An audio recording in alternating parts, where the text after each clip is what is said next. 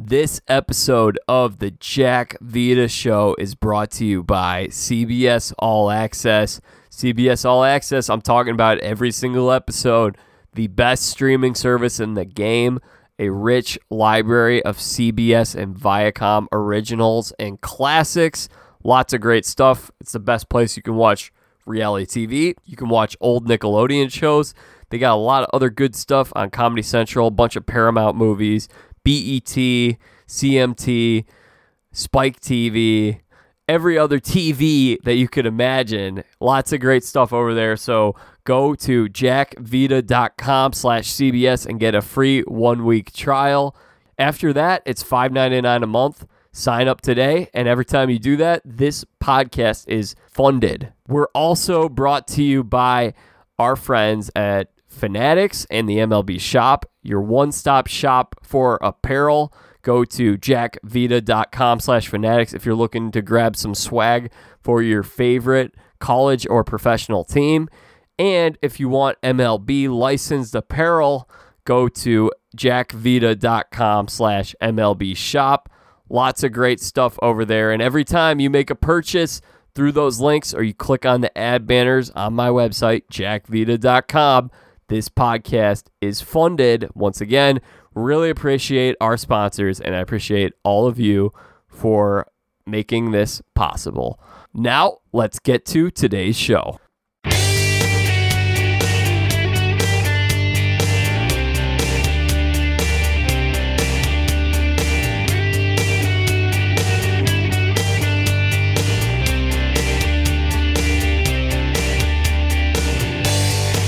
What's up, y'all, and welcome to the Jack Vita Show. I'm your host, Jack Vita, and man, it is right now, as we record this game, Packers and Colts, it's a tight one right now. That game will end sometime as I'm recording this, but it is Sunday evening, 6:15 p.m., November 22nd.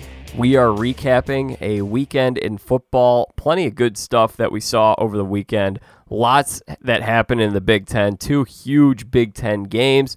We will talk plenty of that. We have a new episode of Sports Jeopardy coming out. On Tuesday night, I will be live on Facebook, Twitter, and YouTube. You're not going to want to miss that as I compete against Chase Beebe and Nathan Santo Domingo in sports trivia.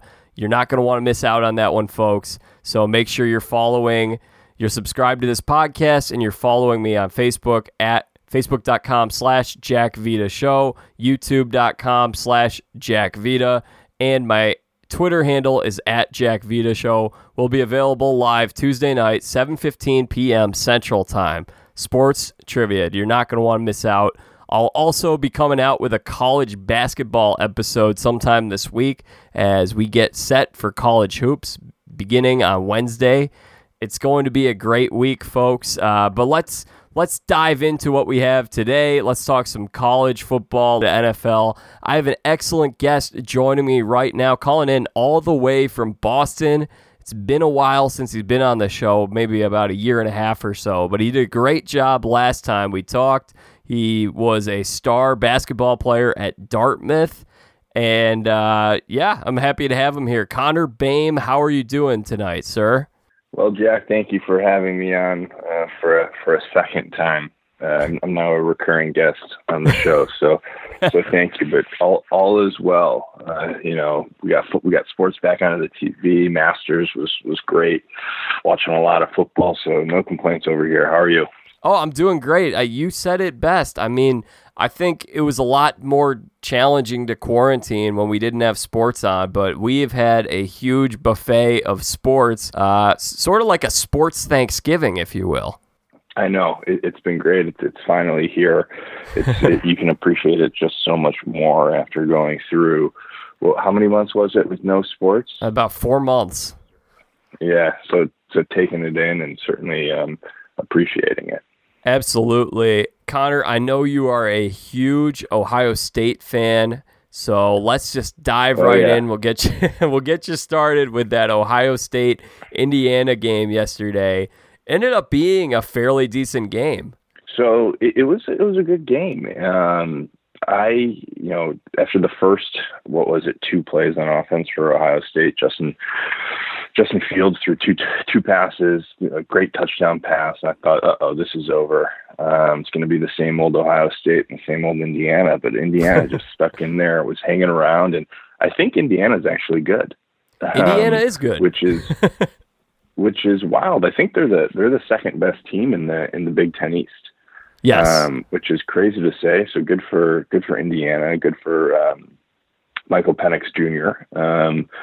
But I was a little disappointed with how Ohio State turned out there. No offensive touchdowns in the second half. Justin Fields was probably his worst game at Ohio State. Yeah. At the end of the day, they have more talent than Indiana, but when it comes to playing at Clemson or playing in Alabama, they're going to have to step up. So credit to Indiana for playing hard and playing through, and a win is a win, but got to play better down the road if you're Ohio State. There were 3 plays, I'm sure that you could recall each of them, that I think, man, if one of these plays had swung in the favor of Indiana, this game either goes to overtime or Indiana might win this game outright. The first one was that 4th down in the first quarter where Indiana had the ball and the Buckeyes around the 40, 45-yard line. Yeah. Just the drop pass by Freifogel. Yeah, you remember that one. How could you drop that pass? Yeah, he had a little slant route right across the middle, right off his hands. Well, yeah, I don't know if it was a couple plays prior, and I forget if it was him, but one of the wide receivers on Indiana just got lit up by the Ohio State secondary. So I could see his eyes were creeping, and he was coming across the middle, and he was worried about getting a beat down from the Ohio State secondary. But that was just an absolutely brutal drop for them. Yeah, I agree.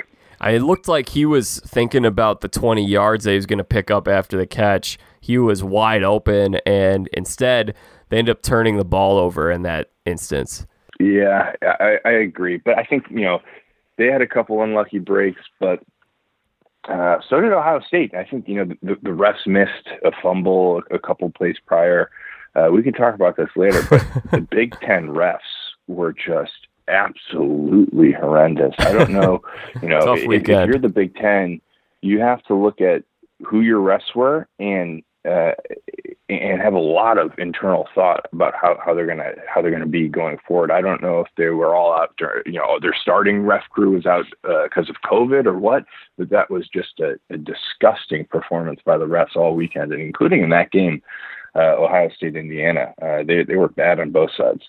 Yeah, they were. You're right. And Connor, I'm glad you brought up the refs because I had never in my life before seen a forced fumble by an official, but we got one in this game. I know. And that wasn't even the worst part of the whole reffing experience. But yeah, the Indiana guy came across the middle, and the ref pulled a peanut punch and knocked it free, which was another, really unlucky break for Indiana because they were down in the red zone. So it looked like the Ohio State guy knocked into the ref, and then the ref kicked out his leg, and then the leg was the thing that jarred the ball loose. Did I see that correctly? Am I remembering that right? Is that what it looked like happened? Yeah, no, you're right, but it was just another unfortunate break for Indiana, and all credit to them. I was not expecting that performance coming into the day, but they're tough. I would love to see them go up against like a Wisconsin or Northwestern here at the end, because they really impressed me.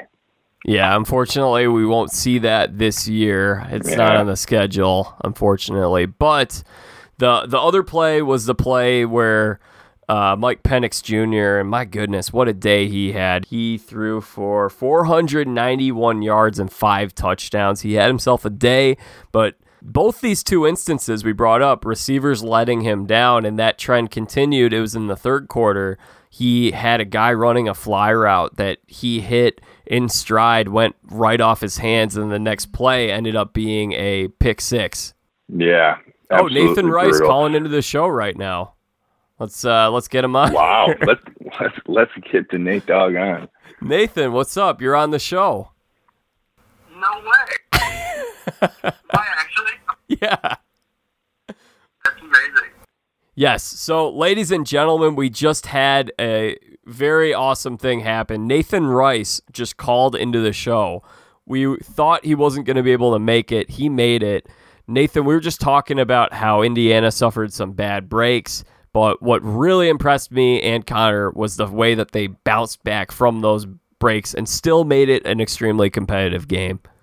And by the way, Vita, why isn't anyone talking about Michael Penix Jr. for Heisman? I mean, I get that it's usually the best player on the best team, and it's the undefeated guys, and it's either the Alabama running back or the Clemson quarterback. But Michael Penix Jr. has had one of the best seasons in college football. Oh, I yeah. mean, I'm taking him over Kyle Trask. I'm taking him over Mac Jones. I mean, let's have some fun and throw Michael Penix into the Heisman mix, huh? What do you think about that, Nathan? I don't even know who that is. Is that the Indiana quarterback? Yeah, Indiana quarterback. Yeah, he is really good. Number 8. I typically go by numbers. I'm not a big name. We'll Is throw it the 9, numbers in maybe? next time. Yes. Single digits, something like that. Yeah, please, It sounds like you're playing the college football video game on PlayStation with just the numbers. Yeah, Connor, if we can throw the number every time, that'd be very helpful. He's the real deal. I mean, he's mobile, and it seems like he's pretty accurate. And I felt like every time he thought IU, like you guys said, was out of it, they came right back. So I respect them. I really respect the Ohio State Buckeyes. So for them to even hang in there must mean that they're really the real deal. Yeah, I think to answer your question, Connor, it's a very crowded field. There are a lot of guys that you could look at. Zach Wilson out of BYU, Najee Harris at Alabama, and I mean Trevor, I guess, has missed a game or two, so at least Clemson didn't even play this week. So I do think there's a very strong case to be made. I just think that unfortunately for him, he lacks the star power. He's not a guy that, since Indiana's not going to play in the playoff, and also they're a school in the Midwest, they don't have the coastal bias thing going for them. So I think he should be in the mix, though. I think there are a lot of good quarterbacks. I just hate how the Heisman's become the best player on the best team sort of thing, because there's awesome college football players everywhere that aren't necessarily either on Alabama or on Clemson or whatever, and I've been impressed with his play. So I'm trying to get that out in the world. Michael Penix Jr. for Heisman. Yeah, I like it. I think that's a good take. I mean, you could sell me on Mike Penix Jr. for Heisman. I don't really think there's a clear front runner right now. I think he's putting himself in there. Very least, he's going to be on the Heisman watch list going into next year. Yeah. Oh yeah, he's a sophomore. Yeah. Yeah. Yeah. He's he's a gamer. He's an awesome player. Indiana football is going to be a problem for Big Ten moving forward. We should talk about the big game of the week, though. Yes. And that was the Northwestern Wildcats beating the Wisconsin Badgers. That was a big deal. What number players were you most impressed with, Nathan, in that game? I love number 12. I love number 12, the Cats quarterback. His Peyton Ramsey. Exactly, Ramsey. I just learned that his dad is like the head football coach. And actually, Connor, it's a school in Cincinnati. It's called Moeller, I believe. Oh, it's like the big one, yeah. Yeah, it's like a really good, like the new career of Cincinnati. Yeah, they're so good at football, and you could just tell that number 12 comes from a football family, because he's smart, he's poised. I really like him. I think that's the same high school that Schwarber went to. I know that really? Rudolph went to Moeller. I really hope that it's Moeller. I know it's some school in Cincinnati, but I know that it's a prominent football school. It is Moeller. Moeller is like I said Northwestern, but they're really like the main south of Ohio. they run it. They really do. So yeah, I like him a lot. He's had 5 years to fill out the game. So who's his quarterback coach? Do you know? It's not Jeff Christensen. Okay. Oh, actually, you know what? It might be. I've seen some. He's definitely gone to his camps because I've seen him on the Instagram. It would make sense. Yeah, it makes sense. Vita, Nathan is for those of you guys listening that may not know, Nathan was the quarterback for New Trier High School. What was it? Yeah, 2008 to 2012. And his quarterback coach, Jeff Christensen, has gone on, and he's the coach for Trubisky. He's the coach for, I think, Garoppolo, doing big things out there. He's got Oh, wow. Vita, I'm his quarterback coach too, and I wasn't probably the best athlete, but the one thing the guy just preached on is getting the football out as fast as possible. And his philosophy always made a ton of sense to me. I think he would take average quarterbacks and make them good. And then he started working with some NFL guys, and now he's working with Mahomes, he's working with Garoppolo. Wow. He's got the whole roster, and his whole philosophy stems from just getting the ball out as fast as possible, because in the NFL, milliseconds can be the difference between a touchdown and an interception. That's really awesome. Yeah. Yeah, he's a master at his craft. Well, Northwestern. Oh yeah, go ahead, Connor. I was going to ask you if you watched the Northwestern-Wisconsin game. Oh, I did. I watched it all right. I'm a big Cats fan, so I was pretty pumped up about that one. And I got to say, new rankings came out. Northwestern at 11. Wisconsin. Ooh, I don't know about that. Wow. Wisconsin was 10 coming into that game, and they had only played 2 games, and Northwestern beat them. So why can't Northwestern move into the top 10? I think their offense is, Peyton Ramsey, yeah. I think their offense is not very good. Their offense didn't do a thing against Wisconsin. It's their defense that is really impressive. Their defensive backs, they had some guy on one of the defensive backs, number 2, was just an absolute monster the entire game. So I was impressed with Northwestern. I think they would probably be 3rd or 4th in the Big Ten East. But they're going to come out of the Big Ten West, and I think, it should be, I got Buckeyes by 35 points in the Big Ten championship. Oh. Is it a bold thing to say that the Cats have the best defense in the country? It's a bold thing to say, because I'm taking Ohio State's defense over them. I'm going to even take Indiana's defense over them. No, I think the Cats would beat down Indiana, but I think everyone's going to have a hard time with the Buckeyes. That's a good team. I love the new coach, Connor. I think he's great. Ryan Day, he is awesome. Yeah, he's an awesome recruiter. If you guys want to get motivated one morning, he's got a really motivational hype video right before the new season. It's really good. I'll have to check that out. But yeah, Northwestern, I will say, Connor, obviously they're not a powerhouse offensively, but it's a lot better from where they were a year ago. So most Northwestern fans are happy to have a quarterback, to have an offense that looks at least decent. They were putting up some points in the first couple games they played. Didn't put up too many. They did have that fumble on the goal line yesterday. That was another play that made the game a little closer than it probably should have been. But they did not have any real problems with Wisconsin. I think that Ohio State will win that Big Ten championship game because, hey, it's Ohio State. But I think it'll be a little closer than 35 points. I would look at that as a potential 35-17 type of score. Yeah, we'll see. They did meet in 2018 in the Big Ten championship. Yes. That might have been a 50-point. That might have been a 50-point game. It wasn't that bad. I remember. I watched it at Bat 17 in Evanston. I think the Buckeyes are going to win the national championship. No, it was a 21-point game, but that was not a real game. Ohio State's in a different class. They weren't this past weekend though. Indiana's probably better team than Northwestern is, Northwestern doesn't have they don't have a guy like Penix who can keep them in a game like that where they could score 35 points. But they did look, as you were not super impressed with your squad this past weekend, Connor. I wasn't super impressed, but at the end of the day, a win is a win. And I'm confident that they'll take the Big Ten championship with ease. But, the next question on my mind really now is, how are we going to match up against Clemson? How are we going to match up against Alabama? I agree with Connor. I think, Connor, tell me if I'm wrong. I think Ohio State can sometimes play down to their competition. I agree. There's no one in the Big Ten that can play up to the Clemsons and the Panthers of the world. Exactly. Yeah. I agree, Nathan. I know you're running the interview, but I have a couple questions for you. Yeah. Let's hear it. Reverse. If you're the AD of Michigan, what are you doing at the end of the season with Harbaugh?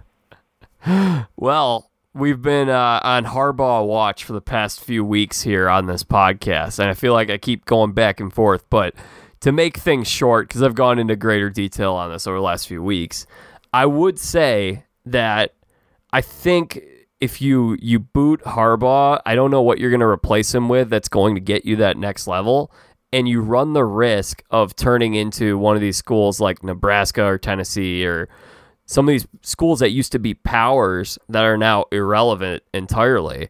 And I think Michigan, as it stands right now, is a good team perennially, and they've been in the mix. They've been interesting. He's recruited well. He hasn't been able to pull in a big-time quarterback, at least a quarterback that can win those big games, and they haven't been able to win big games, but it has been a weird year with COVID and everything like that. You don't want to be a school where you just kind of run through coaches every 5 years or so. So I would actually, he's got 1 year left on the contract. Is it worth paying Jim Harbaugh $10 million not to coach your school next year? I say no. I say just let it play out and then make a decision after next year. Yeah, you make a good argument, and you probably convinced me. I'll throw another Big Ten team at you, though. What does Nathan think? I think you keep him for one more year, but if he doesn't pan out, he definitely needs to go. I think in college football, like, the coach has a lot more input into, like, the path of the team than any other sport, because they're like the scout, they're like the on-field manager, they're the player coach, they're the everything. So the fact that they can't perform and can't be good teams, I wouldn't waste my time with them. Well said. Yeah. Well said. All right, what's the next one, Connor? A new question for both of you guys. If you are the AD of Nebraska, what are you doing at the end of the year, Scott Frost? Now, Nebraska has just been pitiful. They just lost by 20, 25 points to Illinois. And they've been bad each of the past 5 years. But if you're going to be the bottom of the barrel type team in the Big Ten East, you have to do something, right? I would also let that play out a little longer just because this is year 3 of Scott Frost. He's an alum. They were so excited to get him, and he did such a remarkable job at UCF. I'd just give it a little more time, and again, similar type of thing, I'd let it play out a little longer. But I have been surprised because I thought they were going to be tougher than this coming into this year. They're pathetic, Jack. Yeah. They're pathetic. They used to be a powerhouse back in the day. Oh, yeah. I know. They should have stayed in the Big 12. they Yeah, should have. Yeah. Okay. So one last too. question for you guys, and this one hits a little bit closer to Nathan's heart here. If you are the AD of the University of Texas, what are you doing with Tom Herman at the end of this year? I'm firing him, and we're hiring Matthew McConaughey to be the football coach.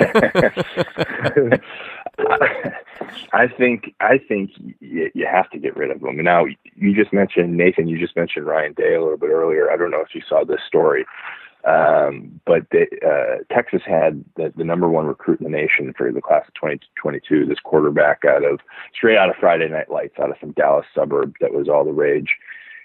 Last weekend, he decommitted from Texas and committed to Ohio State. Now, that's terrible. You can't have those types of things at Texas, and I think it's time to move on from Tom Herman. I think that if Texas is Blue Texas, and they got some big problems.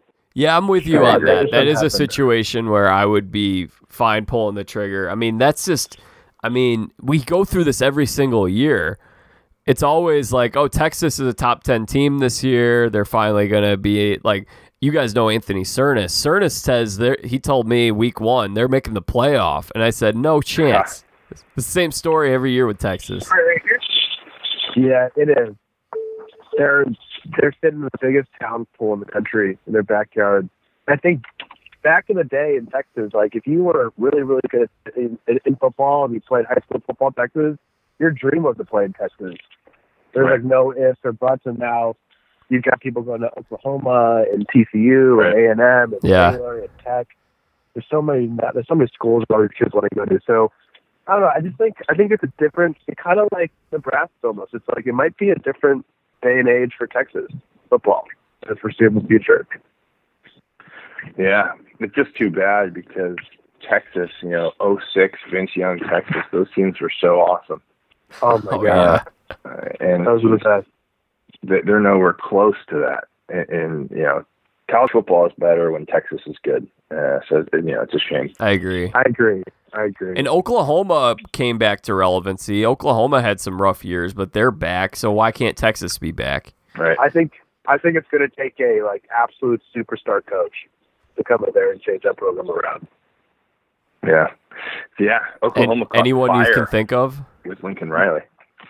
Lincoln Riley would do it. Maybe let's go out there and get Saban. I think Saban's got some years left in him. Urban Meyer have one more trip around.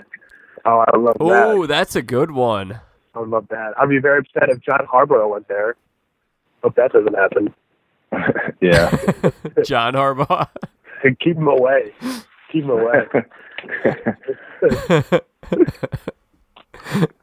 Those are good questions, Connor. Yeah, those are some good ones. Do you have any other ones, Connor? I have one for both you guys. Yeah, let's hear it. Is Notre Dame the real deal? Connor first.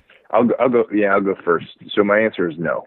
I do not think they're the real deal. Now, they played well at home versus Clemson, who's starting their backup quarterback, who's never started before, took them into double overtime. I think in the trenches, offensive, defensive line, Notre Dame recruits with the best of them. I think they recruit right up there with Ohio State, Clemson, Alabama.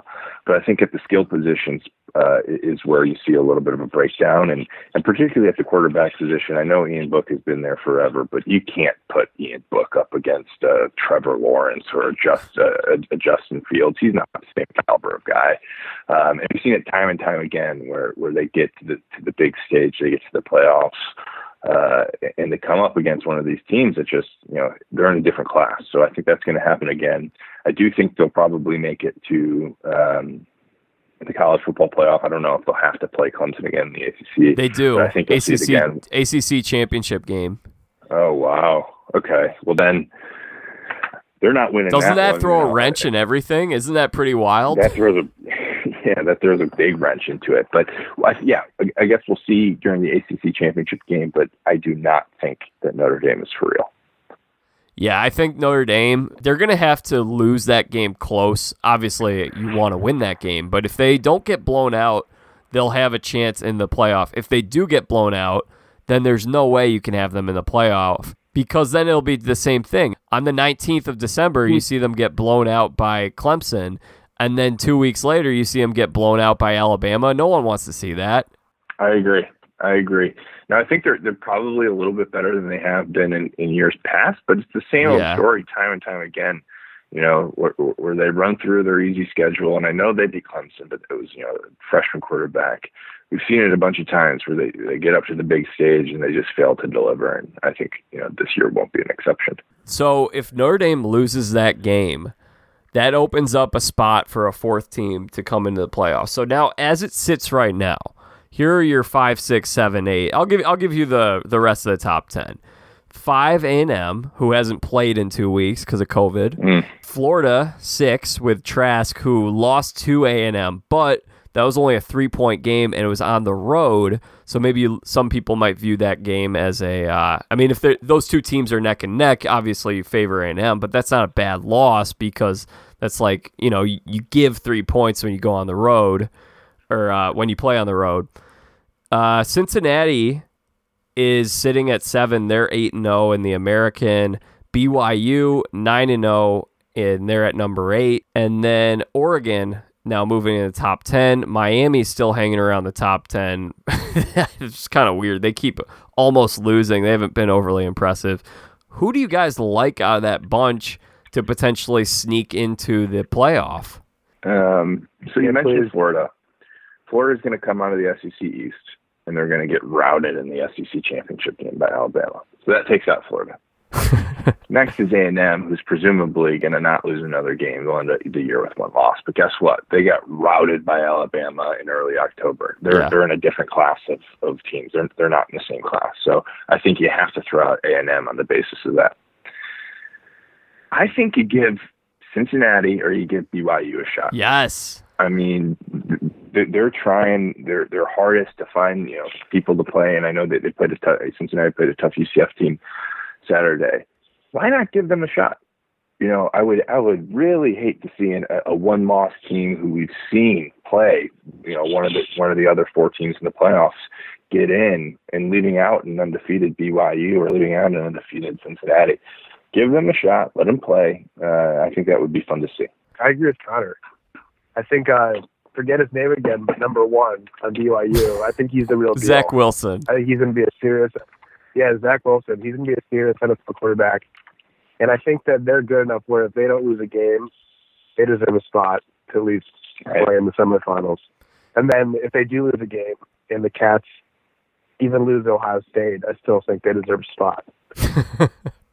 Well, yeah, BYU's got the star quarterback, Zach Wilson, and that was an impressive win. They went on the road, I think it was last week, or maybe it was 2 weeks ago. Yeah, 2 weeks ago, when they went on Boise State's blue turf, and they blew them out.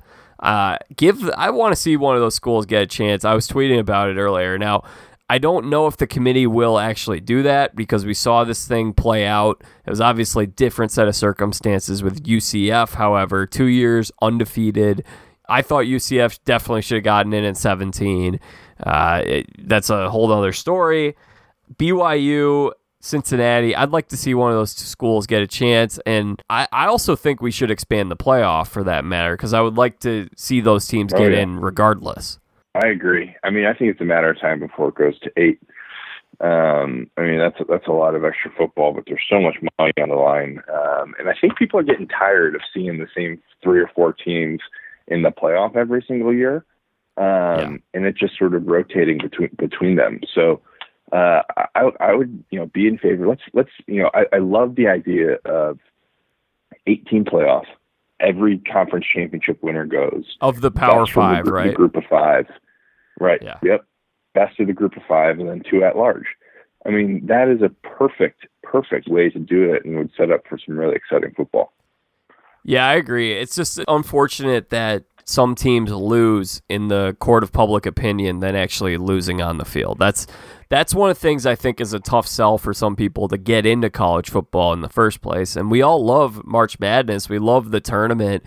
You mentioned it, Connor. There's a big gap right now between Bama, Ohio State, Clemson, and maybe you want to throw Georgia in there. Those 3 or 4 teams, Oklahoma gets in there every year. Those teams and then everybody else. And people are tired of those matchups. We typically get at least one game each year in the playoff that's a big blowout. So if we could have a little first round primer where maybe BYU has to go up against Clemson and it's a somewhat close game, I think that would be a lot of fun, and people could fill out brackets too for that matter, that people would enjoy doing that. That would be a lot of fun. That would be I fun. agree. If you give every conference championship a winner, or every conference championship winner a chance to play in the playoff, how awesome do the conference, not only the conference schedules, but the conference championships become? That becomes like a whole nother day in itself. So I think there's a lot of excitement to go around to structuring it that way. Totally. And that's the other thing is that right now, a lot of the time, the schools that you get are all from the South. They're all from the same region of the country. So let's say you get Alabama, Clemson, Oklahoma, and Ohio State. So you do get a Midwestern school, and Oklahoma's a little west, but you're not really reaching all the different parts of the country. And what I think is really cool about March Madness is you have every single region of the U.S. getting involved, and there's a regional interest everywhere. That's a good point. And now the Pac-12 is sort of doing that to themselves. The Pac-12 is pathetic, pitiful. I actually think they should be relegated to a group of 5 conference. I would take the AAC over the Pac-12 to become a Power 5 conference. That's how bad the Pac-12 is. So they're sort of doing that to themselves. But I agree. You need some more variety in here. You need a little bit more diversity. And I think there's a lot of promise with expanding to 8. I agree. I think naturally, Connor and Vita, it's going to keep expanding. I mean, if you think about like every other sport, there's like a regular season winner, and then there's like a playoff winner. I feel like college is the only one where you really just got to win 2 games. There's no real journey where like it's exciting and, you know, one team can kind of set themselves apart for having kind of that playoff mojo. Yeah. Right. Yeah. So, Connor, you got any other college football stuff? Because I know you got to get going. Anything else from the weekend? No, I mean, I watched a little bit of that Michigan-Rutgers take, and I know we've talked about Harbaugh, but it's really sad to see where Michigan has become right now. Did you watch the Purdue game on Friday night? Yeah, I did.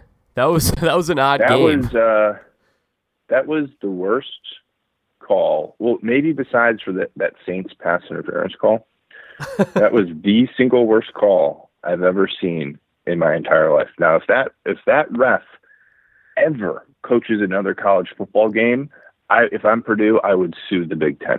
That's how bad it was. It was a disgusting display, and it really, you know, I was beat up all weekend over. Connor, I think you just said it perfectly. Yeah. I really do. Thank you, man. That was perfectly displayed. That was terrible. What world was he watching? Yeah, loss is a big deal. It should never be off of mental air. Yeah, it was awful. Right. Another couple other games we can mention here briefly. You guys catch the Tulane-Tulsa game on Thursday night? That was a fun one. I did not. No. Oh, it was just a good game. Went to double overtime. Tulsa ended up coming out on top, 30-24. And then something else that's interesting to note: Oklahoma's had a nice little bounce back. They started out the season rough, and I mean they're not going to make the playoff or anything. Right? Yeah, they have 2 losses, so they're not going to be in the playoff. Yeah. But Spencer Rattler is really coming into his own right now. Threw 4 touchdowns, 300 yards, and they routed Oklahoma State last night. Bedlam's always a fun one. You know, it seems like Oklahoma's won that game for the past 20 years. I would love to see Oklahoma State make somewhat of a comeback, but yeah. I thought they were finally going to do it. Me too. But it seems like there's not going to be any Big 12 representation in the playoffs this year. Yeah, probably not. Coastal Carolina, undefeated, good game with Appalachian State.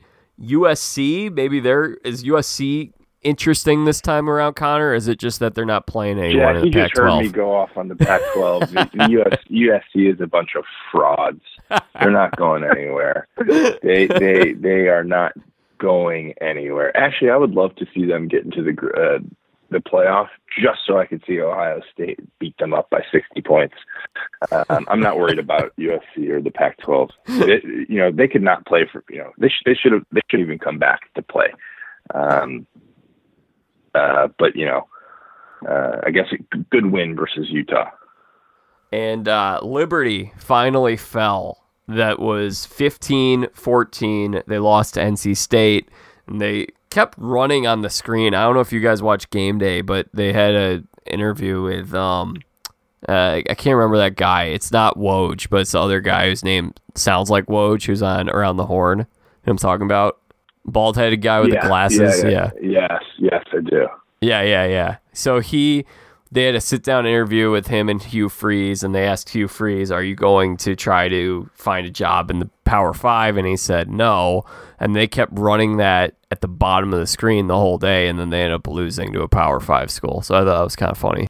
Liberty's great, but Hugh Freeze, I mean, he doesn't care about Liberty. Isn't he the guy that was calling the hookers for the Ole Miss he hookers? was. I don't know what he's doing at Liberty. I mean, that's what I'm wondering. Right, he's a great coach, but he's probably running the same old playbook at Liberty to get those guys coming. He's gone at the end of this year. He's going to find some Power 5 school to jump to, and I'm sure he'll be ending up at the wrong side of NCAA sanctions sometime soon. What were him and Jerry Falwell doing together at Liberty? Yeah. I hope this guy gets rid of his hooker addiction. Yeah. All right, Vita. Yes. Great. Thank you for having me on. It was great to talk some college football. Wait, Connor, I have one last question before you leave. Yeah. Are the Bears doomed? The Bears are doomed as long as the current ownership group the owners stay in place. Yeah. They will never, they're in it to squeeze a profit. They're in it to make money, which they do a great job of, but they're not in it to win games. So it's actually interesting. They're like, aren't they one of like the very like few owners that this is like their sole income? Oh yeah, no, that's 100% it. This is, they're not independently wealthy. Their wealth comes from the Bears, so the money that they make is important. And the expense side of the equation is really important. So, drafting Trubisky and that investment we lost 10 years because of that. Because we're not going to get rid of Nagy, we're not going to get rid of Pace. We're going to, get some middling quarterbacks for the time. So maybe in 5 years we can look up and maybe we get lucky in a draft, but the Bears are doomed. Sounds like someone's got to change hands. Right. Well, Connor, thank you so much for your time. And would you like to plug anything else while you're here? No, nothing to plug other than just saying, thanks for having me on. You're doing a great job, Jack. Really appreciate it. And hope you and Nate can close out with some great NFL talk. All right. Thanks, Connor. Appreciate it, man. All right. Talk soon. See you, babe. All right. How about that, Nathan? Connor Boehm joining us, talk college football. And I'm so glad you showed up because we get on our Skype call to start planning for the show. And I'm like, you ready to talk some college football and NFL? And he says, I did not watch any football today, so. That's funny. And then you told me I only watched I watched every NFL game this weekend. I wouldn't say every NFL, but I was definitely watching Red Zone the majority of the time. There were some exciting games going on. So how about we'll get started on this one. We'll run through all the scores. Titans coming out on top of the Baltimore Ravens, 30-24. What'd you think about that game, Nathan? I think that, it's kind of been a trend the last couple of weeks, but teams have figured out Lamar Jackson. I think that's the only thing to kind of take away. He's not able to kind of go for those big runs anymore. And people are kind of forcing him to throw the ball, which I'm not saying he's a bad thrower, but he's not a great one. And they just don't look that confident. So I think the Titans are a good team, but I think every week I actually have my fantasy football team. And so every single week I'm like, there's got to be a point where this guy just goes off. But no, that's not the case. I feel like I feel like that happens a lot. It's once you have a really good season, now teams have a whole year's worth of tape to kind of figure out and re-game plan. And I think that's showing. Yeah, it's similar to that rookie that comes up in Major League Baseball and bats 400 for 2 months, and then all of a sudden they figure out that you throw him a curveball off the plate and he can't hit it so much. Right. I totally agree. And then he gets in a slump. It's the sophomore slump, right? Sophomore slump, yes. So yeah. Lamar, I think this is not out of the norm for quarterbacks like Lamar Jackson. There are a lot of guys who are mobile who have had to make adjustments to be better in the pocket, to be able to figure out these are the way that teams are adjusting to me, and being able to still perform at an extremely high level when defenses are game planning against him. So you could look at RG3, you could look at Vince Young, you could look at some of those guys who peaked a little early. Those were the guys who, you see this for a lot. These I don't want to say run first quarterbacks, but extremely mobile guys who run extremely fast, and they got to do a little more. Now, then you do have some guys like Russell Wilson who are able to make those adjustments and continue to play at a high level. But it's not out of the norm for quarterbacks such as Lamar Jackson to find some struggles and really to peak early in their careers. Yeah, I agree.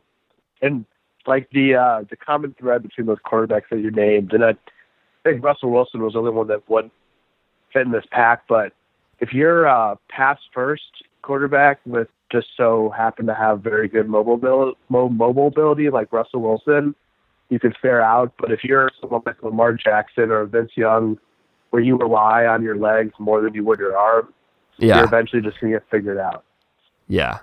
And that's where I think what you got to do in this situation, if you have a quarterback like that, is just max out on him early, because you're not going to – this is what you and I talked about last year with the Bears with Mitch Trubisky. It's a team that does not have a good offensive line, and he's a guy with really good legs. Let him run. Let him do stuff. He's not going to turn into some outstanding pocket passer and just change his career. You got to play to his strengths and maximize on what you have before you squeeze out as much juice as you can. I agree. There's a short life amongst NFL players nowadays. Yeah, especially running quarterbacks. Yep, that's for sure. So the Ravens, I gotta say, it feels like, as a Steelers fan, this is where maybe sounds like there might be a little bias bleeding into it, but the Ravens for the last 2-3 years, going back to last year, that early exit from the playoffs, and what I've seen this year, it just feels like they win all of the games that they should win. The really easy games on the schedule. But when they go into these games, I guess you could say these are games they should win too. They just leave more to be desired. Yeah, I agree. I really agree. And I think that's always a terrible sign. The ones that really can't play up to like the good teams' levels, to know how to beat the terrible ones. So I'm not hopeful for the Ravens this year.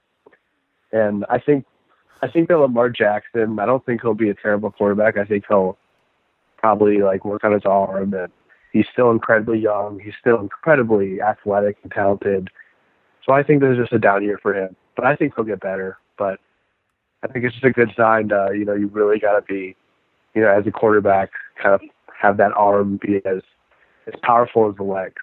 Probably the best game of the day, Nathan, was the Colts and the Packers, which just wrapped up as we were talking college football. I had it on in the background. I don't know if you saw the end of that game, but Rodrigo Blankenship out of the University of Georgia kicking the game-winning field goal. He's that kicker. He missed a bad one in the college football playoff a few years ago. So good redemption story with him. He's also the guy that plays with the Rec Specs. But the Colts knock off the Packers 34-31. That's pretty amazing. The Colts are, I think they beat the Titans pretty handily last weekend, which is a division. Yeah, Thursday night rivalry, game. And then they come and beat the Packers, who are, I'd say, one of the hottest teams in the NFL. I think that's exciting. I think it's just exciting for the Colts. They obviously have a tremendous defense who's dominating right now, and great defense. Philip Rivers seems to be doing his job, and they have kind of like those three-headed running backs with it's Hines and then Taylor and then I think Wilkins. They all kind of play their part. They seem like they're running well. The only thing that I think is a bummer is it seems like T.Y. Hilton's kind of lost his legs. He doesn't seem to be having the years that he used to. Yeah, it does seem that way. But I also would say that part of that could be who's throwing the ball to him.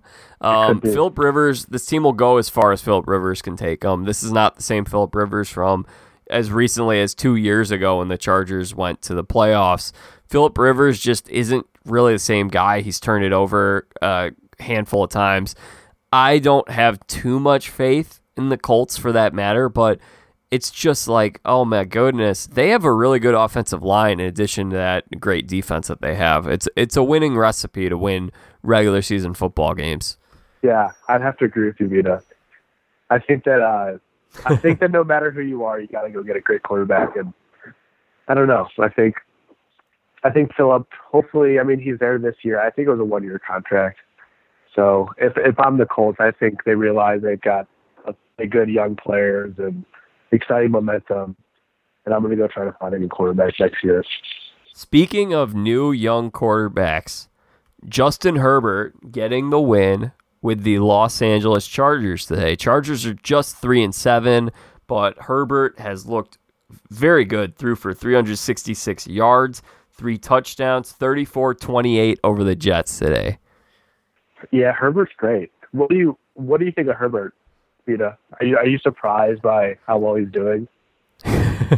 Yeah, I am. I can't remember the last time there was a guy that looked this much better at the professional level than he did in college, because I was a skeptic coming in. I thought that he was a little disappointing in the second half of last season when he was a Heisman hopeful and Oregon was a team that we were looking at as a potential playoff team, and one of the biggest games they had last year. He didn't play well against Arizona State, but he has a big arm. I think that maybe Oregon, maybe he wasn't fitting well with their offense. Maybe they have a better coach here in Los Angeles, but he's done very well, and he's had some tough times around him because in terms of running back, I know Austin Eckler has been out, and Justin Jackson just got placed on IR, so he's making the best out of it, I guess. Yeah, he is. I think he's playing better than any rookie this year.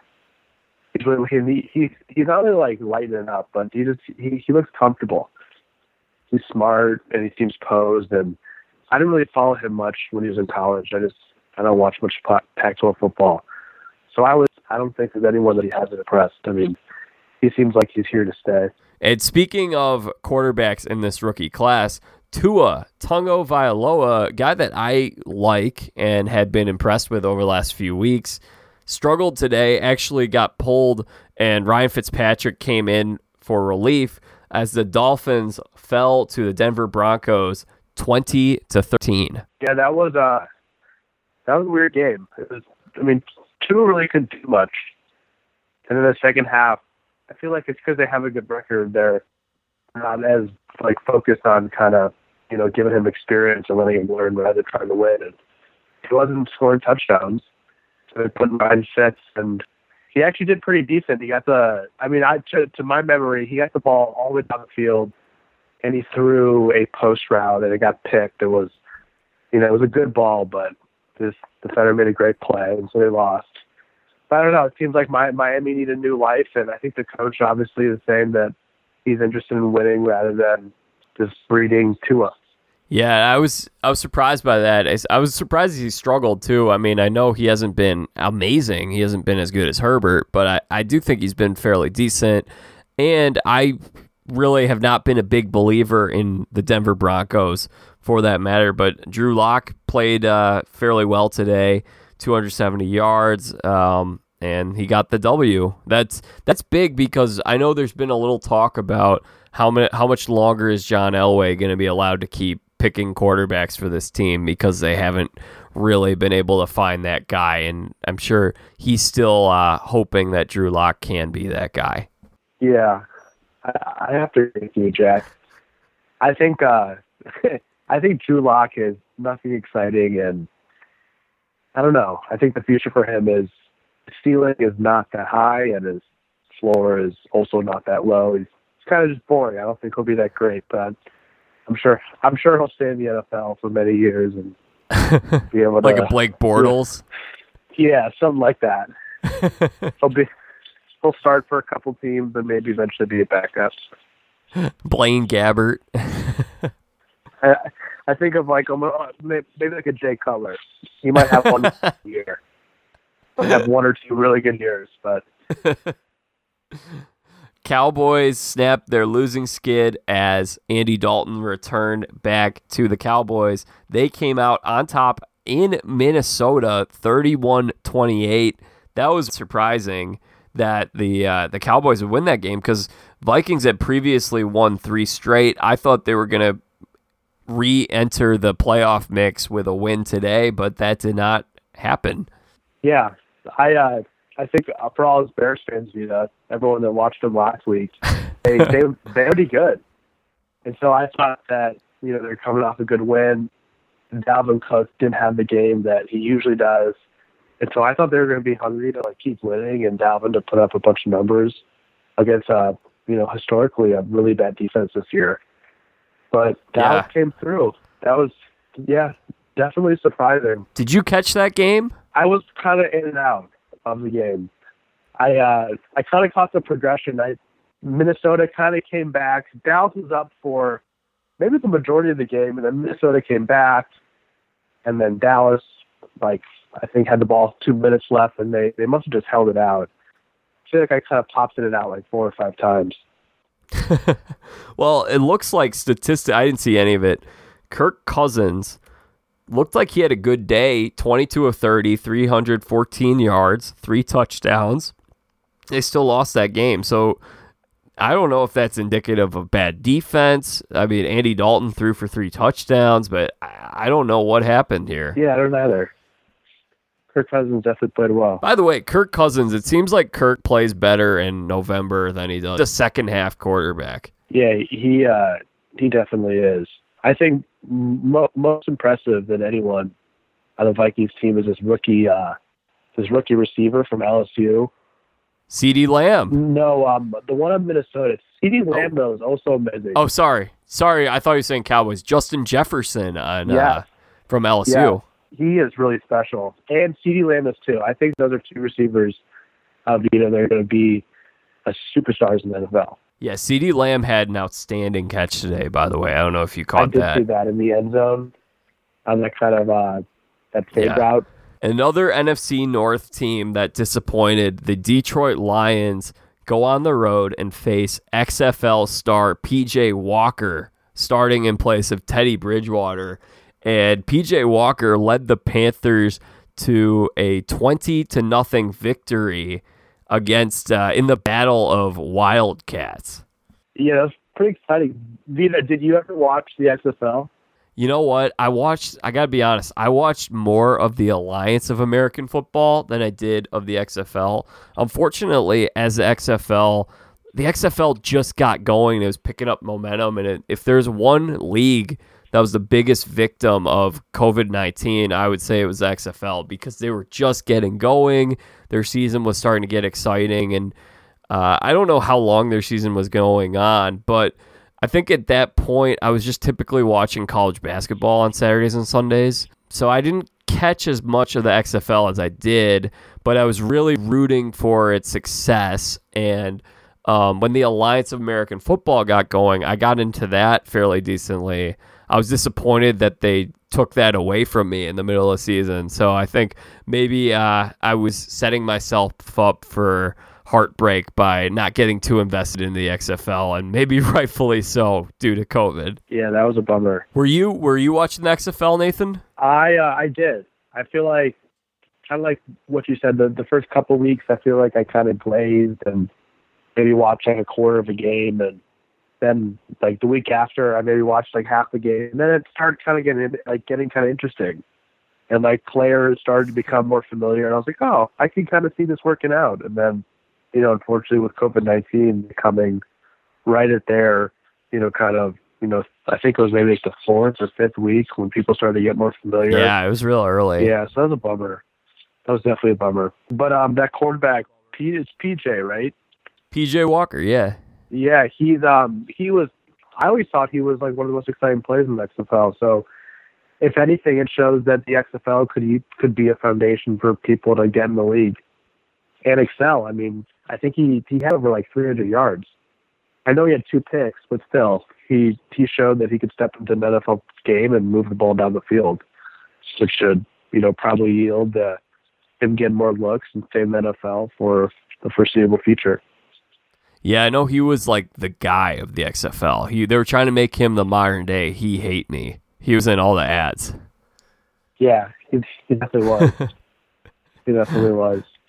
Joe Burrow took a nasty big hit today, got knocked out, apparently said to his team as he was getting carted off the field, see you next season.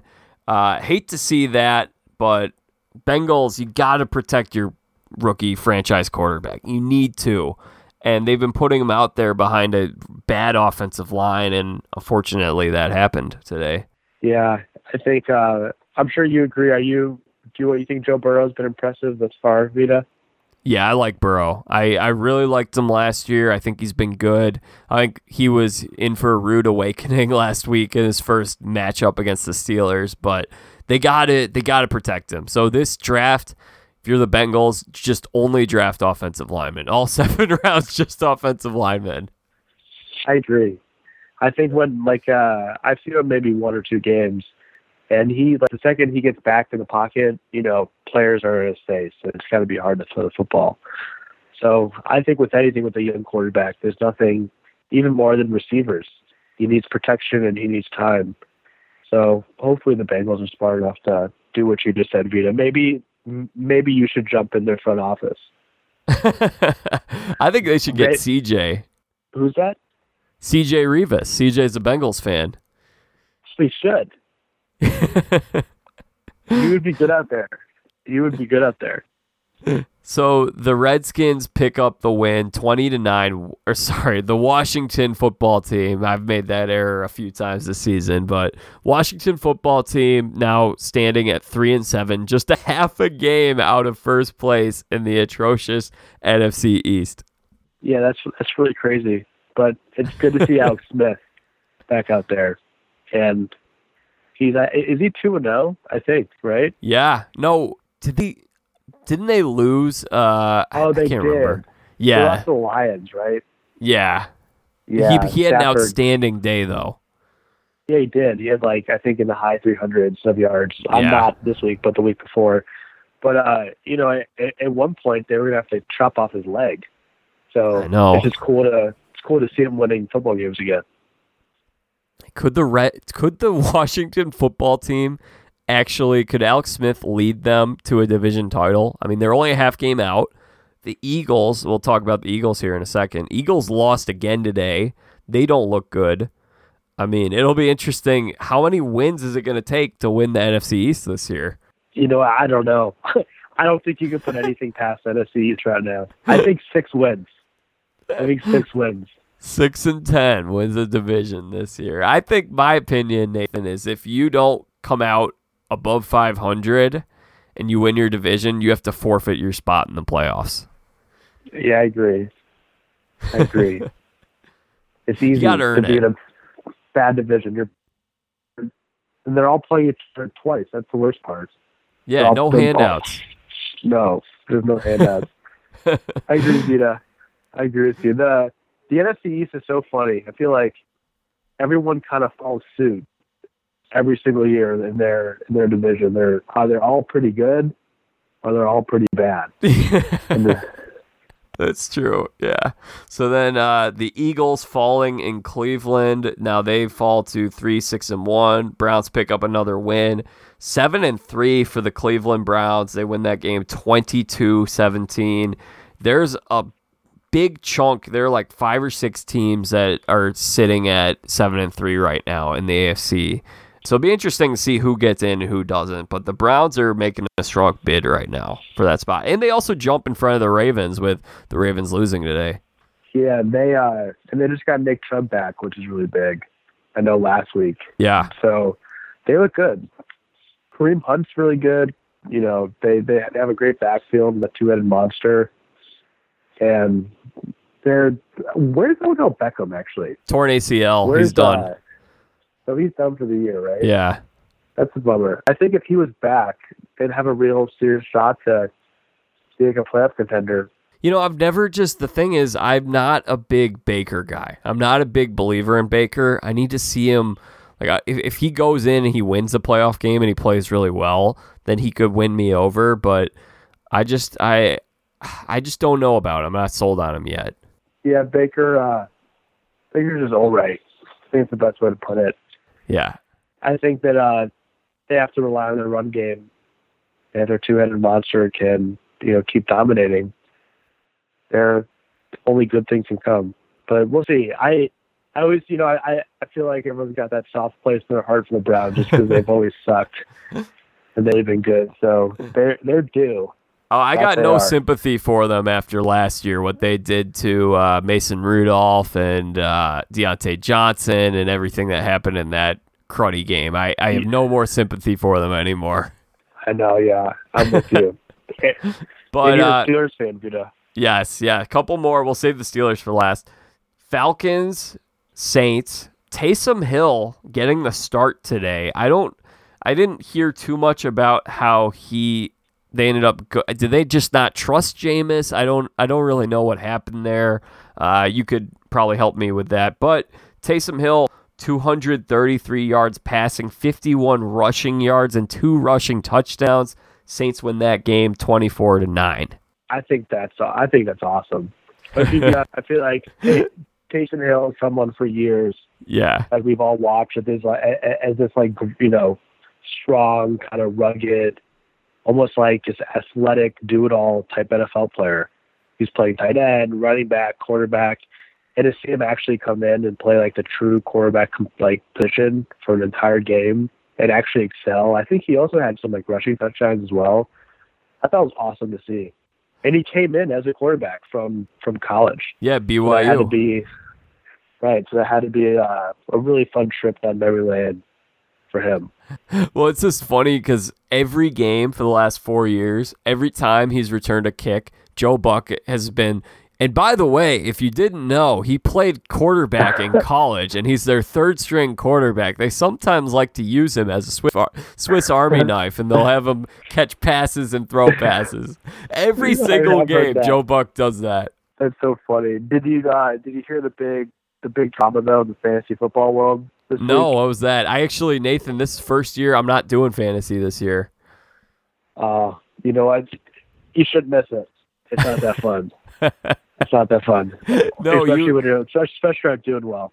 Honestly, I've enjoyed the game so much more. I think the thing is at a certain point, you just start becoming so invested in particular players, and you flip over to games just for those players, that it ruins your overall enjoyment of the actual game in front of you, and just watch football as someone who loves football. And so I think it's kind of helped me refine my love for football, because I sort of feel like fantasy football, and not for everybody, but I think that fantasy football appeals more to the casual fan than it does the hardcore football fans. Yeah, I agree. I think it takes you away from, rooting for the teams that you love. Yeah. So I agree. I played one fantasy football league, and I'm pretty passive about it. Football's some days are just a day that I enjoy, and so I feel like naturally they're kind of my lounge day as is. And so if I'm on the couch at 12 o'clock, there's not much more fun things than watching, a bunch of games for the next 2 to 3 hours. Oh yeah. So what was the drama in fantasy football this week? It was that Hill was eligible as a tight end. Oh wow. And so if you had Hill, you could play him as your tight end slot. That seems unfair. I agree. But kudos for the people that had him. Yeah. They have to play two quarterbacks. I'm curious to know what his user ownage percentage was going into the week, and then at the end of the week before the game. Because I'm sure he was started in over probably 60% of the leagues if he's a tight end. But at the beginning of the week, how many people were owning a third string quarterback? Because I mean, he's not getting that many touches as it is. No, yeah, that's a great question. Yeah, I wonder. I definitely wonder. I think their 60% is probably about right. Maybe even less. I feel like he's too spotty to keep on like a fantasy team. Well, he's probably. I would say he was owned by probably less than 10%. If I had to guess, less than 10% of leagues would be my guess. What he was owned at this, and then he was probably started in 60 to 70% of games this week would be my guess. I think maybe even like 80. Well, it'll definitely be 80 next week. Yeah, well, I believe someone told me that he's not going to be. I think next week they're going to correct it. Yeah, they should. But still, as a quarterback, I think Breeze might be out for a little bit. I like that for the fantasy owners. It feels sort of like Billy Bean-ish, or one of these really smart front office guys in baseball that looks at advanced analytics, and they're like, "Oh yeah, this guy. Well, we can move him over to quarterback we can put him as our tight end in fantasy, and he'll put up quarterback numbers." Yeah, it's a Billy Bean move. I feel like some people that love fantasy so much that they truly feel like they're the GM of a real sports franchise. So That's true. I could see that Vita. I could see some Billy Beaners out there thinking they just made some big competitive advantage. Texans coming out on top 27-20 over the Patriots. That was a little surprising to me, just because I started to get a vibe that the Texans had kind of quit on the season. They definitely had quit on Bill O'Brien, and Bill O'Brien's out now. And is Romeo Crennel coaching that team now? Who's the coach? Yeah, I think it is Romeo Crennel. 3 weeks ago is when Bill left, and it seems like that the team is playing for Romeo Crennel. Yeah, it does seem that way. Record since. What do you? It's a talented team. They should not be 3-7. No, definitely not. I mean, they have a great football team. They've got superstars on the offense like Deshaun Watson. They still got J.J. Watt, a couple other studs. But it seems like Bill O'Brien he must have really did a poor job. I mean, just really even from the whole DeAndre Hopkins thing. I mean, yeah, he should still be here. He's one of the best. I think probably the best wide receiver in the league. Would you take Bill O'Brien at Texas? No, definitely not. Definitely not. He was only at Penn State for a year or two, and he did a pretty good job there. Yeah, he did, but I don't know. I feel like that if you're a coach and you're constantly, it seems like he was having locker room problems. I think there's multiple stories of him and players not getting along. And I feel like if you don't get along with enough people, you can't blame the players. You probably blame yourself. And I think in a college environment, it seems like your personality is almost as important as your scheme, because it's all about like recruiting and getting the team motivated and excited and, bringing the best talent players to your school. Or in the NFL, you can't really choose who plays for you, but you got to just kind of make it happen with your cards. So I don't know. I feel like he's definitely lost my confidence. Man, the Patriots are going to be wishing that they had lost a few more games, won a few less games. Could you imagine if they were the team that picked Trevor Lawrence? I mean, every team that's going to have a losing year this year that doesn't have a franchise quarterback is going to wish that they lost more games. But man, the Patriots are maybe a little too mediocre for their own good. Yeah, they are. I mean, I feel like Cam Newton isn't exciting anybody, and I just couldn't imagine a Trevor Lawrence, Bill Belichick duo. I can only imagine what amazing things he can do with them. So I'm kind of surprised. I feel like that organization is like nifty enough where they realize that they have, not a once in a lifetime, but a once in a long time, type quarterback, and they still have, a great culture and a great team and a great coach, and there's no benefit in being mediocre. Yeah, in a COVID year too, where some guys are opting out. It just felt like I actually thought maybe they'd lose more game or win more. They'd lose more games at this point than they actually have, but they're 4-6. We got one more game to discuss, Nathan. I saved the best for last. The Steelers now at 10-0. I mean, it was an awful game. There were not too many great games this week. I appreciate you coming on a week where there wasn't too much action, but Steelers coming out on top of the Jacksonville Jaguars, 27-3.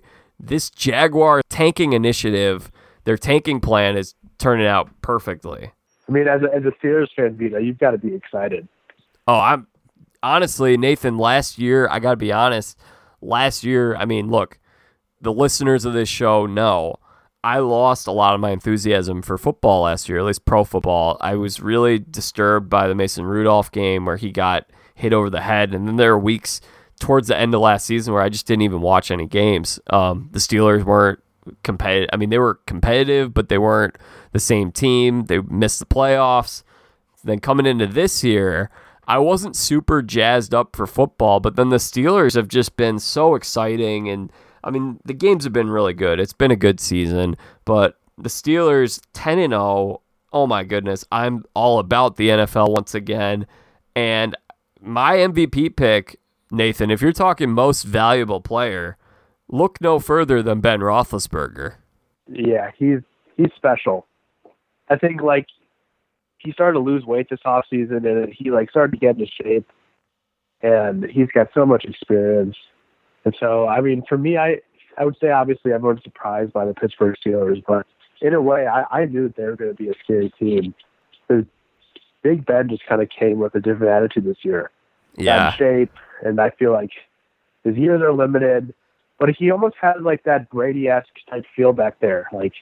He's obviously old. He obviously, can't mobilize as much as he used to, but he just seems so comfortable, and he seems so used to throwing in ways where most NFL quarterbacks wouldn't be able to do. So I think if you're a Steelers fan right now, there's nothing but excitement. Yeah, it's an exciting year for sure. Nathan, who would your MVP pick be? We're 11 weeks through, only got 6 weeks left. Who you got? That's a great question. I feel like you got to give it to Mahomes still. Mahomes or maybe Russell Wilson. I think Russell Wilson's having a really good year. If you're talking most outstanding, most or best performance this year, numbers wise and everything going on, I would go Mahomes for that. In terms of like individual performer this season, I would go Mahomes. If you're going to talk most valuable player, and I made this argument last week on the show, I spelled out the MVP case for Big Ben. The Steelers last year won 8 games total without Ben. With Ben, they've won their first 10 games.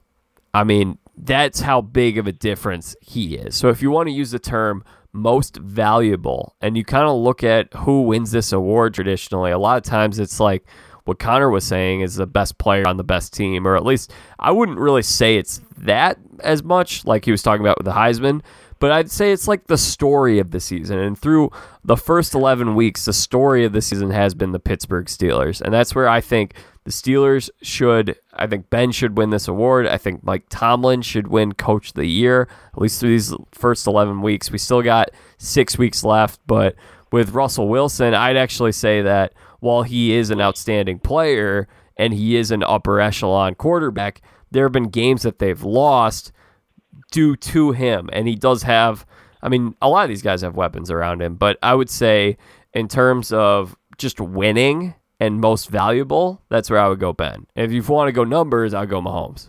Yeah, I think it's just how whoever decides the MVP is slice and dices it. But I think that, Vita, your case for being Big Ben at least being the most like important, and I think which also kind of translates to most valuable. Yeah. What should, if you were to take like the numbers out of it, because they won 8 games last year. He's doing everything right. Their defense is obviously really good, but they're the best team, and he's been, I think, the biggest reason. Yeah, exactly. He's been most valuable to the Pittsburgh Steelers. Without him, they were an average team. With him, they are an elite team. And we've got to give a shout out to Robert Spillane out of Fenwick, the middle linebacker for the Pittsburgh Steelers, out of the western burbs of Chicago. I think he's like 24, 25, and he's a starting middle linebacker for the best defense in the country right now. It's a pretty awesome story. Pretty cool. He was undrafted too. Yeah, he's undrafted. His grandpa was a Heisman Trophy winner at Notre Dame. Comes from a big family. I think it's awesome. It is awesome. We have a game just started right now, Chiefs and the Raiders. Raiders are up 7-0 early. I think that'll be a great game. Raiders won their earlier matchup this season. Who you picking in that game, Nathan? I don't see the Chiefs losing twice, the Raiders. So yeah, for that reason alone, Chiefs. I'll tell you what, man. I like my chances with the Las Vegas Raiders here, man. He is so great. You got to give John Gruden credit. Oh man, I had no idea that we had this guy John from Vegas calling in. I had no idea it was Coach Gruden. Yeah, he's taking some time during the game to call into the show. I don't blame him. I'll tell you what, man. I'm gonna call this Spider 2 I Banana while I dial into my favorite podcast, the Jack Vita Show, man. That's actually really good, Vita. It's really good. Oh man, it's too bad you never got to play in his QB camp. That would have been fun to see. Yeah, I couldn't imagine spending 2 hours with that guy. I mean, he's hysterical. He's hysterical. He'd assault you with a pool noodle. He would. But I feel like he would kind of just laugh. Oh my gosh. Nathan, thank you so much for being generous with your time and for joining me tonight. I know you got dinner to get to. Is there anything that you'd like to plug or promote while you're here? You want to toss out your Twitter handle or anything of that nature? No, I would just... You got a family business too. No, I really just like to promote the Jack Vita Show. I'm definitely an avid listener. I think Jack definitely has a wonderful way about him, and he knows more than almost anyone I know about sports, and I love the story that he tells. So I want nothing to promote but the Jack Vita Show. And Jack, thank you so much for having me on. I really appreciate it. It's always fun to really get on a show with you and talk about football. So I appreciate it. Absolutely. And yeah, thank you so much for the kind words, Nathan. And hey, you are now outpacing your brother. You have put up 2 performances on this show, and he's only been on here once. So you got some bragging rights in the Rice household now. I'll definitely hold that against him. Yeah, bring that up at your Thanksgiving dinner. That's going to be the topic of the table. Thank you so much, Nathan. All right, Jack. Thank you so much. Take care. That concludes my conversation with Connor and Nathan. What a joy it was to have them both on here. It worked out perfectly to have Connor here for the college football, Nathan here for the NFL. Lots of fun on the podcast here tonight. If you enjoyed this episode of the Jack Vita Show and you'd like to hear more and you don't want to miss out on Sports Jeopardy, make sure you subscribe to the Jack Vita Show on Apple Podcasts or wherever it is that you get your podcasts. Guys, if you like the show, please leave a 5-star rating and review on Apple Podcasts. I would be so grateful. If you want to make me grateful for something this Thanksgiving, which I already am grateful for plenty of things, I will be especially grateful this year if I get some more 5-star ratings. I think there are 36. Let's get to 50. Can we get to 50 by the end of the month? Wouldn't that be great? We'd only need 14 more. I'm sure if you like this show, you can do it. You can do it. Just write a few kind words on the podcast review, and it'll really boost us in the Apple Podcast algorithm. That's why it's important. Again, you can follow me on Twitter and Instagram at Jack Vita Show, Facebook.com/Jack Vita Show, YouTube.com/Jack Vita. You don't want to miss out on Sports Jeopardy. It's going to be a lot of fun. Tuesday night, November 24th at 7:15 p.m. Central Time, live with Anthony Franz, Chase Beebe, Nathan Santo Domingo. Make sure you're following along for that. Guys, I hope you're all doing well right now. Keep on staying positive, trusting God, and just we're going to get through all this. We're going to get through it. And honestly, I keep saying each week that we're going to get through it, but honestly, I think we're doing more than getting through it. I mean, I think a lot of us are developing a great deal of persistence and resiliency by going through everything that 2020 has presented. And I mean, I lost my grandma, I lost my dog. It hasn't been an amazing year in that regard. It's definitely been challenging, but it's also been a really good year in a lot of ways too. I mean, we've had a great year for the podcast. We got a website going, and there's a lot that I'm really amped up about that I can't wait to share with you guys of what I've been working on and what I'm going to be working on moving into 2021. And I'm sure that each of you has at least a couple of things that you're thankful for right now. So make sure you give thanks and thank God for those things. It's easy to complain, but it's better for you to be thankful and to talk about the things that you are excited about and that you're thankful for. We all have those things. We all have things that other people do not have. And those are things that we should hold very dear to our hearts and be thankful for. Honestly, I was not planning on getting philosophic here at the end of the episode. So, let me just wrap this up. Thanks again to my guests. Thank you all for listening. Be back in a couple of days for Sports Jeopardy and college basketball. Until then, I'm Jack Vita. Bring in the dancing lobsters.